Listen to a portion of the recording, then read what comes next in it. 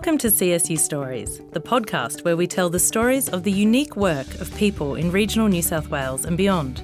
From Hollywood careers to amphibian specialists, we talk with CSU staff, students, alumni and members of our communities to share how our regions are shaping Australia and the world.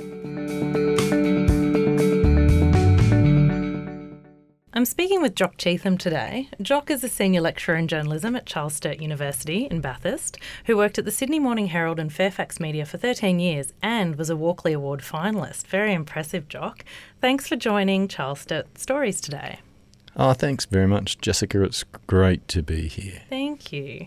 So, look, today, Jock, we wanted to talk about data surveillance by the government. I know you've recently written an opinion piece looking at the Australian Signals Directorate and its effect on journalists in Australia. There was a raid on News Corp journalist Annika Smethurst. Can you tell me about that and why it's considered quite worrisome for journalists? Yeah, absolutely. It's unprecedented in a way in Australia, and in fact it was internationally conspicuous because journalists are not usually the subject of police raids. And with the News Limited and then the next day, I think it was, the ABC raids, a precedent was set. And police going in and searching around journalists' files is a dangerous precedent to be set. The problem is that journalism has a role as a watchdog in democracy, and to have police interfering with that role and using a range of these increasingly harsh security laws to inspect the work of journalists threatens the fundamental, obligation of journalists to their sources to maintain confidentiality. And the ABC raid that you're referring to was to do with Afghanistan, is that correct? And one of the whistleblowers there that had given information to the ABC? Yeah, absolutely. I mean, I think they were both about whistleblowers, but there's also the subtext of why the raids took place. So we're not exactly clear on all the reasons because, charges of all various different parties haven't eventuated or been finalised. But the reason I called my piece The Big Chilling Effect is because it's not just about, for example, the police or any other authorities trying to find a whistleblower. It's also about trying to stop people in the future from whistleblowing and stop media outlets from publishing sensitive stories, which, of course, media outlets want to do. Yes. So it's a struggle between power and those who want to watchdog power. So do you think this is happening now? I mean, in a post-9/11 world, Australia has passed a lot of laws around national security, and there's been secrecy around, Manus Island and things like that, and journalists not being allowed to visit those islands. Is this a political point of view that's come around with a certain government, or is this just generally Australian governments over the past 15, 20 years that are starting to really prioritise owning data and the secrecy around that? Yeah, there's trends that exist in national security that are responding to genuine threats. So some of the laws, and one count is that there's been 75 security laws since 9/11. Is that a lot? It sounds like a lot. Just in that one narrow area of legislation, it is a lot. I suppose it also matters what they actually do, but the question of whether they're all needed is very conspicuous and very vital question, because there's no doubt that there needed to be a response to the changing security environment and that some laws and other actions were a part of that. The question is, has it gone too far? And it has. And the other question is, why has it gone too far? And so in this environment of changing nature of security needs in Australia and around the world, I believe, and I'm not alone in thinking this, that governments take advantage of the opportunity to say, oh, look, there's a threat. We're introducing these laws and we're changing the way that society is regulated because of this threat. But there may well be, and I think there is, a range of other reasons that the laws are introduced. Because if government or power is able to limit the scrutiny that it is under, that is to the advantage of those people in power. They can do more of what they want without being held to account. And so this is, I believe, part of the game that is being played. So when it comes to journalists, then, and what the government is doing is passing laws, which is legal, and they're following the legal and parliamentary process that Australia has in place. So where does that leave journalists in terms of what they can report on and acting as that fourth estate? Do we have a legal right to press freedom in Australia at the moment? Well, there's a few answers to that, because we don't have a clear constitutional right to freedom of expression or press or media freedom. And when we talk about constitutional rights, the US is a model in that because of their First Amendment. And there have been attempts to introduce various bills of rights, including freedom of speech and so on, in the past, and that just hasn't come to pass. Now, that is potentially one way that you can assist in this situation, because the American Constitution does a lot to enshrine those principles of freedom. But we do have a tradition that goes back to the British background and formation of Australia as a state and the people who settled here and colonised, etc., which is a common law sort of right, I suppose, a common law right. I'm not a lawyer, but a common law right and a belief in and a commitment to freedom and freedom of the press. And so that is a legal basis, but it's somewhat more complex and historic and needs, interpretation in a legal sense. And it's not an absolute right. It's not absolute. I mean, I wonder if any rights are absolute, but that's a good point. But the laws that come in are acting against that, well, not necessarily against, but they're superseding and they're adding to that long history of law that we've developed as a culture coming out of the other culture, the British culture. And so it's eroding that implied right in some ways. Well, yeah, that's part of the problem. So in many ways, I think it could be seen that the principles that underlie the Australian system and going back in history have been better applied and more consistently applied and more perhaps believed in by a wider range of people, including even to some extent governments and people in power in the past than now. And it's that erosion that is the concern, and it has a range of very specific things that are happening to erode the ability of a whole range of actors to engage in free expression and to do the job of journalism. So what's going on in Australia? Why is this happening here when we've traditionally been a free and open and tolerant society, and now the government seems to be, cracking down on activists as well. We've seen with the right to farm legislation and what's going on with Extinction Rebellion. And with the data surveillance and looking at what journalists are reporting on and trying to restrict reporting on public office. What is going on in Australia at the moment? If I had to venture an opinion on that, and I do because you just asked me to, I'd say that it's aligned with a number of other key issues that are happening at the moment. So the decline in trust in institutions and in politicians from a low base also accompanies a rise, I believe, in cynicism and partisanship in politics.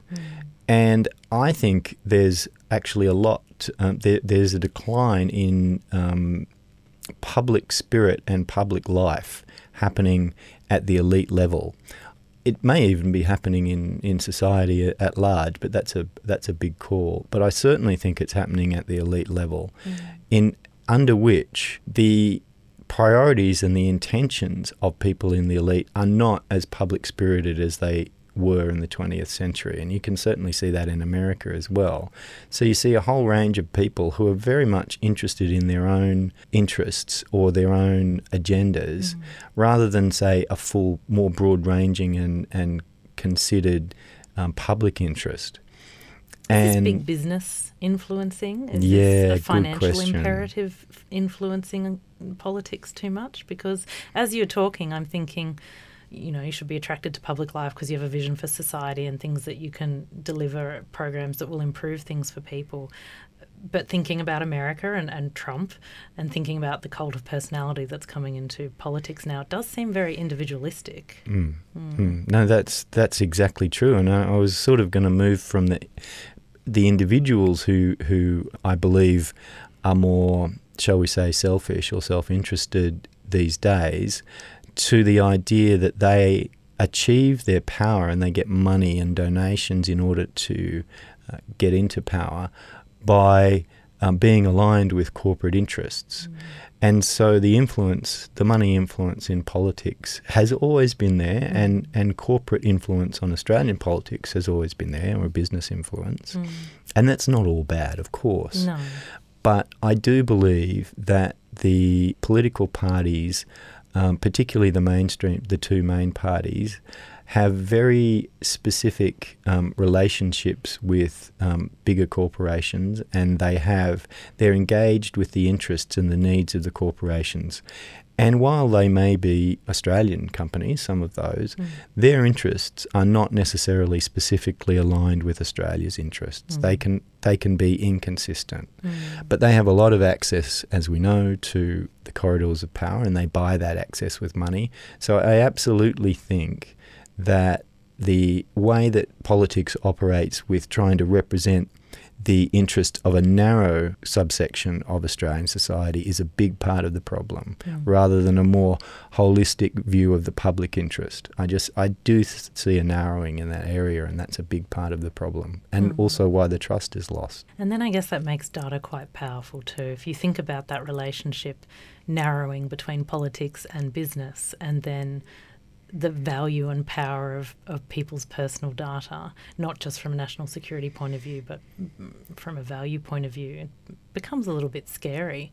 Are we heading towards an Australia where, I guess the obvious comparison is, the whole Big Brother idea, but is that where this type of data surveillance is potentially going?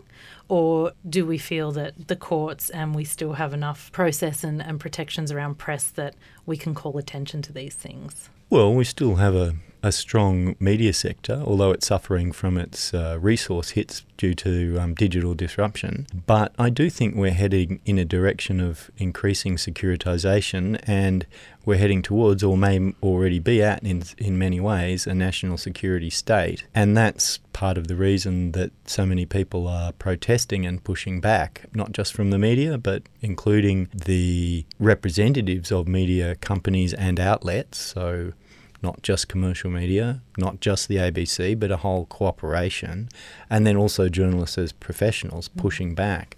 But as to your question about where are we heading, one of the issues that you could look at if you're looking forward is facial recognition technology, and that is where maybe the Big Brother thing is starting to come in. I find that really creepy. The level of scrutiny and visibility of your individual person, that I find that, to me, that's a bridge too far for my comfort level. But you can certainly see the argument in favour of it around, well, it's about creating a certain level of fear around terrorism and different things, and saying that we need this, to fight, I put in inverted commas, the other, which is what we're afraid of.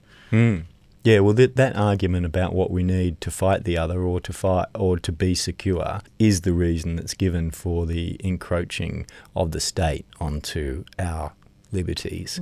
And there is a genuine debate about how legitimate all of those measures are, and that's fair enough. But it's interesting because, in the last, say, 20 years, we've been having debates in towns and cities about CCTV, about cameras in the streets and stuff. And we even have that in Bathurst and every city probably. And for some people, they don't even want that. And that's just something that's only really monitored in general, only really monitored when there's a crime. But facial recognition technology combined with cameras all around the streets, for example, which is a future scenario and is already happening in some parts of the world, is really in the Big Brother territory. It's a whole other thing. It's like, go back 30 years and the Labor government tried to introduce the Australia card, which was basically something where you had a number and it was linked to your name, and it was going to be the way that you accessed all government services.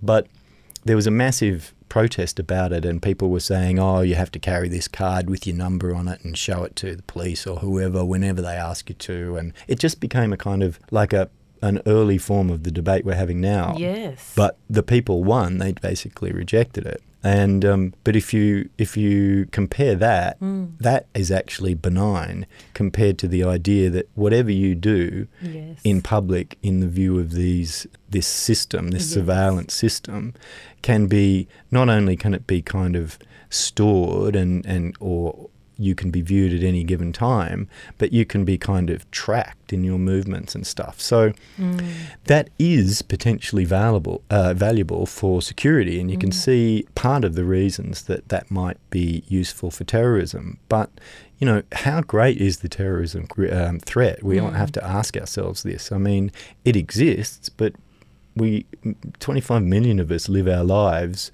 in peace, generally speaking, in Australia, and we go about our lives without feeling too paranoid. So, and I suppose the government argument against that is, well, you don't know about any of this stuff because we protect you from it and make you feel safe. And if you did know, maybe you would want facial recognition. I'm not sure. You can see it from both sides, but I think it comes back to your comment earlier, Jock, about trust in our politicians and our political institutions.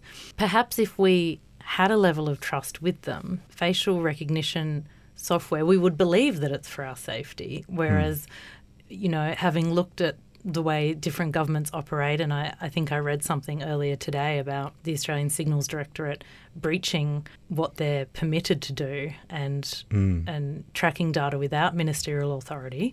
So, you know, once you have these things in place, the temptation for these organisations is to do more than what they are allowed to do. Then we don't trust them anymore, and so then we don't want any of it. It makes it very difficult as a citizen to know where you sit on these types of issues. But I think we rely on things like journalists and the legal system to be independent from the government to kind of fight that good fight for us.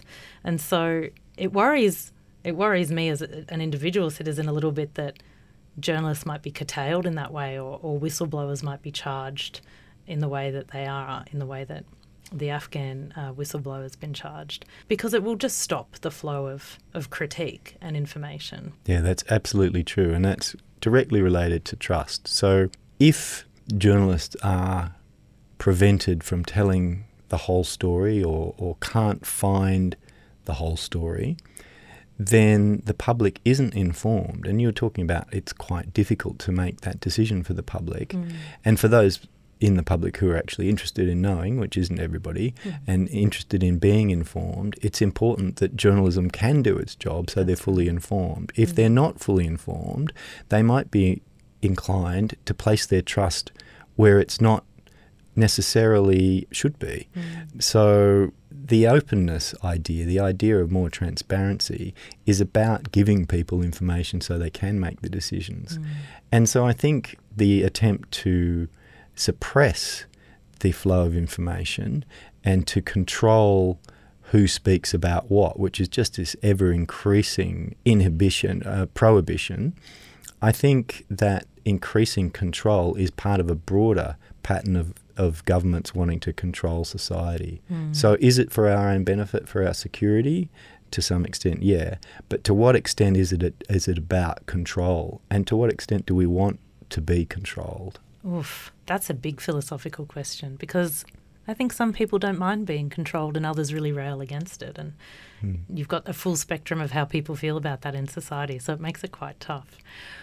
Jock, what would you tell students in your classes, students that are studying journalism, that want to be journalists, that want to break stories like this? What's the advice that you would give them, considering our current situation? Well, one of the issues is source protection. So journalists and journalism students need to understand how to do it, from a kind of technical point of view, and they have to understand what the risks are, which are increasing because of these laws and because of the ability of government and police to access their information relatively easily now these days. But they also have to know the basic principles that it's really important to establish trust yourself with your sources, and to give, when you give them confidentiality, to sort of guarantee that. And you can guarantee that on a personal level, but if you then don't know what the risks are to that promise, then your guarantee is worth less. So they need to be informed.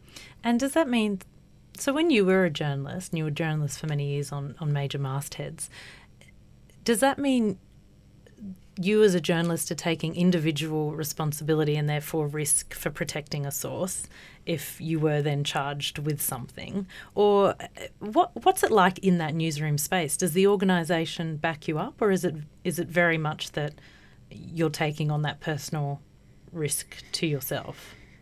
No, the organisations back you up as a general rule, and they only do certain types of stories. So they, you wouldn't necessarily do a particular type of story for a commercial TV station that you might do for the ABC. So on that level is a more complex series of kind of dynamics going on about what they will and won't discuss and publish, and what they're interested in, and who they will challenge, and what they think their audience is interested in. But as a general rule, my experience in newsroom and my belief about most newsrooms is that they absolutely stand with their journalists and they're a team, and that if you as an individual journalist make a guarantee that it's accepted that your editor probably, or executive producer or whatever, will be an individual who you might involve in discussing who that source is. So there could be another person who verbally is involved, or maybe one or two people who are verbally involved in who that source is. Not always, but often, because that editor wants to cooperate with a journalist on what's happening in their outlet. Yes. But then once that sort of agreement is reached, if it works like that, then the media outlet supports that. That's how they operate. That's the game they're in. Like any industry, they have a process, and that's it's part of the process. It's how the business works. Did you work in a space where you had a lot of sources that you needed to keep confidential when you were a journalist? I had some that were off the record, and some that were at different levels of off the record, because you can have like a kind of deep background where people don't want any sense that the information has come from a source and where it's come from, or you can have a kind of an anonymised thing. So you might say like a senior bureaucrat in the health department, for example. Yeah. And you negotiate that with your sources, because you want to be able to tell the reader as close to the full information as you can. You don't want to just say a source says or something, preferably. You want them to have some sense of how credible the information is. And in fact, it's preferable to get on the record. Well, that is always more credible, isn't it? That's the goal. Yeah. But sometimes you can't do it. Yeah. And that is the way that journalism is able to encourage more people to speak, because the risk to them is less. Yes. And then there's this whole verification process, because you still have to establish that what somebody has told you is true. That's right. There has to be some level of proof involved. You can't just quote an unnamed source saying anything, obviously. Well, it happens a lot, actually. Oh, really? It happens too often, and terrifying. Mistakes are made, and journalists and media are manipulated and so on. But, to do the job well, it's a constant sort of process of verification and checking and, contrasting what you hear and just trying to get closer to what you think is true. So over your years as a journalist, are there stories that stick out in your mind that you're either particularly proud of, or that you felt propelled your career forward, or stories you still think about today that you're glad that you wrote? Yeah, there are a few. I mean, the job of journalism is not as glamorous as films about the hero journalists make out. It does look glamorous in movies and Yeah. Having said that, when you it's look very at Spotlight interesting. and all of that sort of thing, and Zodiac, you think, oh gosh, that does look really interesting. But yeah, well, they have trouble conveying what it feels like to work for 12 hours or, 12-hour days or whatever, which I'm not saying I did all the time, but teams like Spotlight who exposed the Catholic Church clerical abuse in Boston through the Boston Globe, they work really, really hard, and successful journalists do that too. Like it's a big job, like any high pressure big job. But your question was about stories that I remember. Yeah. I mean, there's a series of stories. The one probably that had the most impact, I think, in a broader social sense, was about illegal pornography being sold in sex shops around New South Wales. So your Walkley Award, was that the story that had you nominated for the Walkley Award, or was that something else? No, it wasn't. I was a finalist for a feature series in the Sydney Morning Herald about a murder that took place in Woolloomooloo.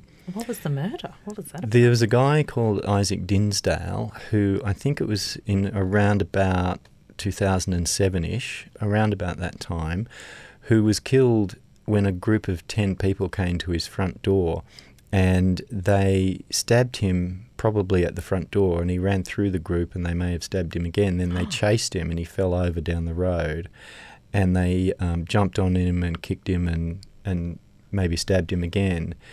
And the story was about, over 4 days in the Herald, about why it was that none of those 10 people were convicted, including the one that the story focused on who actually stood trial all the way to the end. No one was convicted. No one was convicted. And my conclusion, and I had a range of evidence and bits of story about what happened, my conclusion was that the biggest reason was witness intimidation. Oh my goodness. Yeah, it was sad. I mean, I spent a lot of time in Woolloomooloo, and I also explored the sociological aspects of the community and the fact that it was a big housing estate with poverty and the relationship between that and crime and the alienation to a certain extent from police. And I approached the victim, Isaac Dinsdale's family, and I spoke to his widow, and they had children, and I spoke to his grandparents and so on. And so it was both interesting and sad. It was obviously a tragedy, and it was also fairly complex, but also a story that reflects some of the ways that in which we just let parts of our society just sort of sit there with needs, and we ignore them a bit too much. Yeah, I was thinking as you were saying, it's because it's easier to ignore it sometimes than thinking of a solution to things. Yeah. Which brings us back to politics, because really some solutions should be coming from those different, local, state, federal areas. Thanks for speaking with me today, Jock. Any final thoughts that you'd like to share about journalism, the state of journalism in general? Anything else? Well, sure. I mean, in terms of our press freedom topic, the media outlets combined in the Public Right to Know campaign. So there is a pushback. There is a campaign to change the laws, and the government is considering that, and they're probably trying to figure out how much pressure is really coming their way on it. Yeah. And there's enough pressure to make them want to make noises about moving on things like defamation and so on. My sense is they'll budge a little, probably not a lot unless there's more pressure. And so that's one place to go to get more information about it. And another place is the MEAA, Media, Entertainment and Arts Alliance. And links to that are in my article. But that campaign may well need more public support to make it more effective and to actually get some change to happen, because I think we'll need to keep pressing. That's right. And those links can be found on the news website at Charles Sturt University, and encourage everyone to read Jock's opinion piece on press freedoms, which does make for chilling reading. And I know the word chilling is in the title, but it's true. Jock, thank you so much. I've really enjoyed our conversation, and I hope to speak to you again. Thanks, Jessica. Thanks for listening, and we look forward to sharing all of our CSU stories with you. For more information on CSU stories, go to news.csu.edu.au.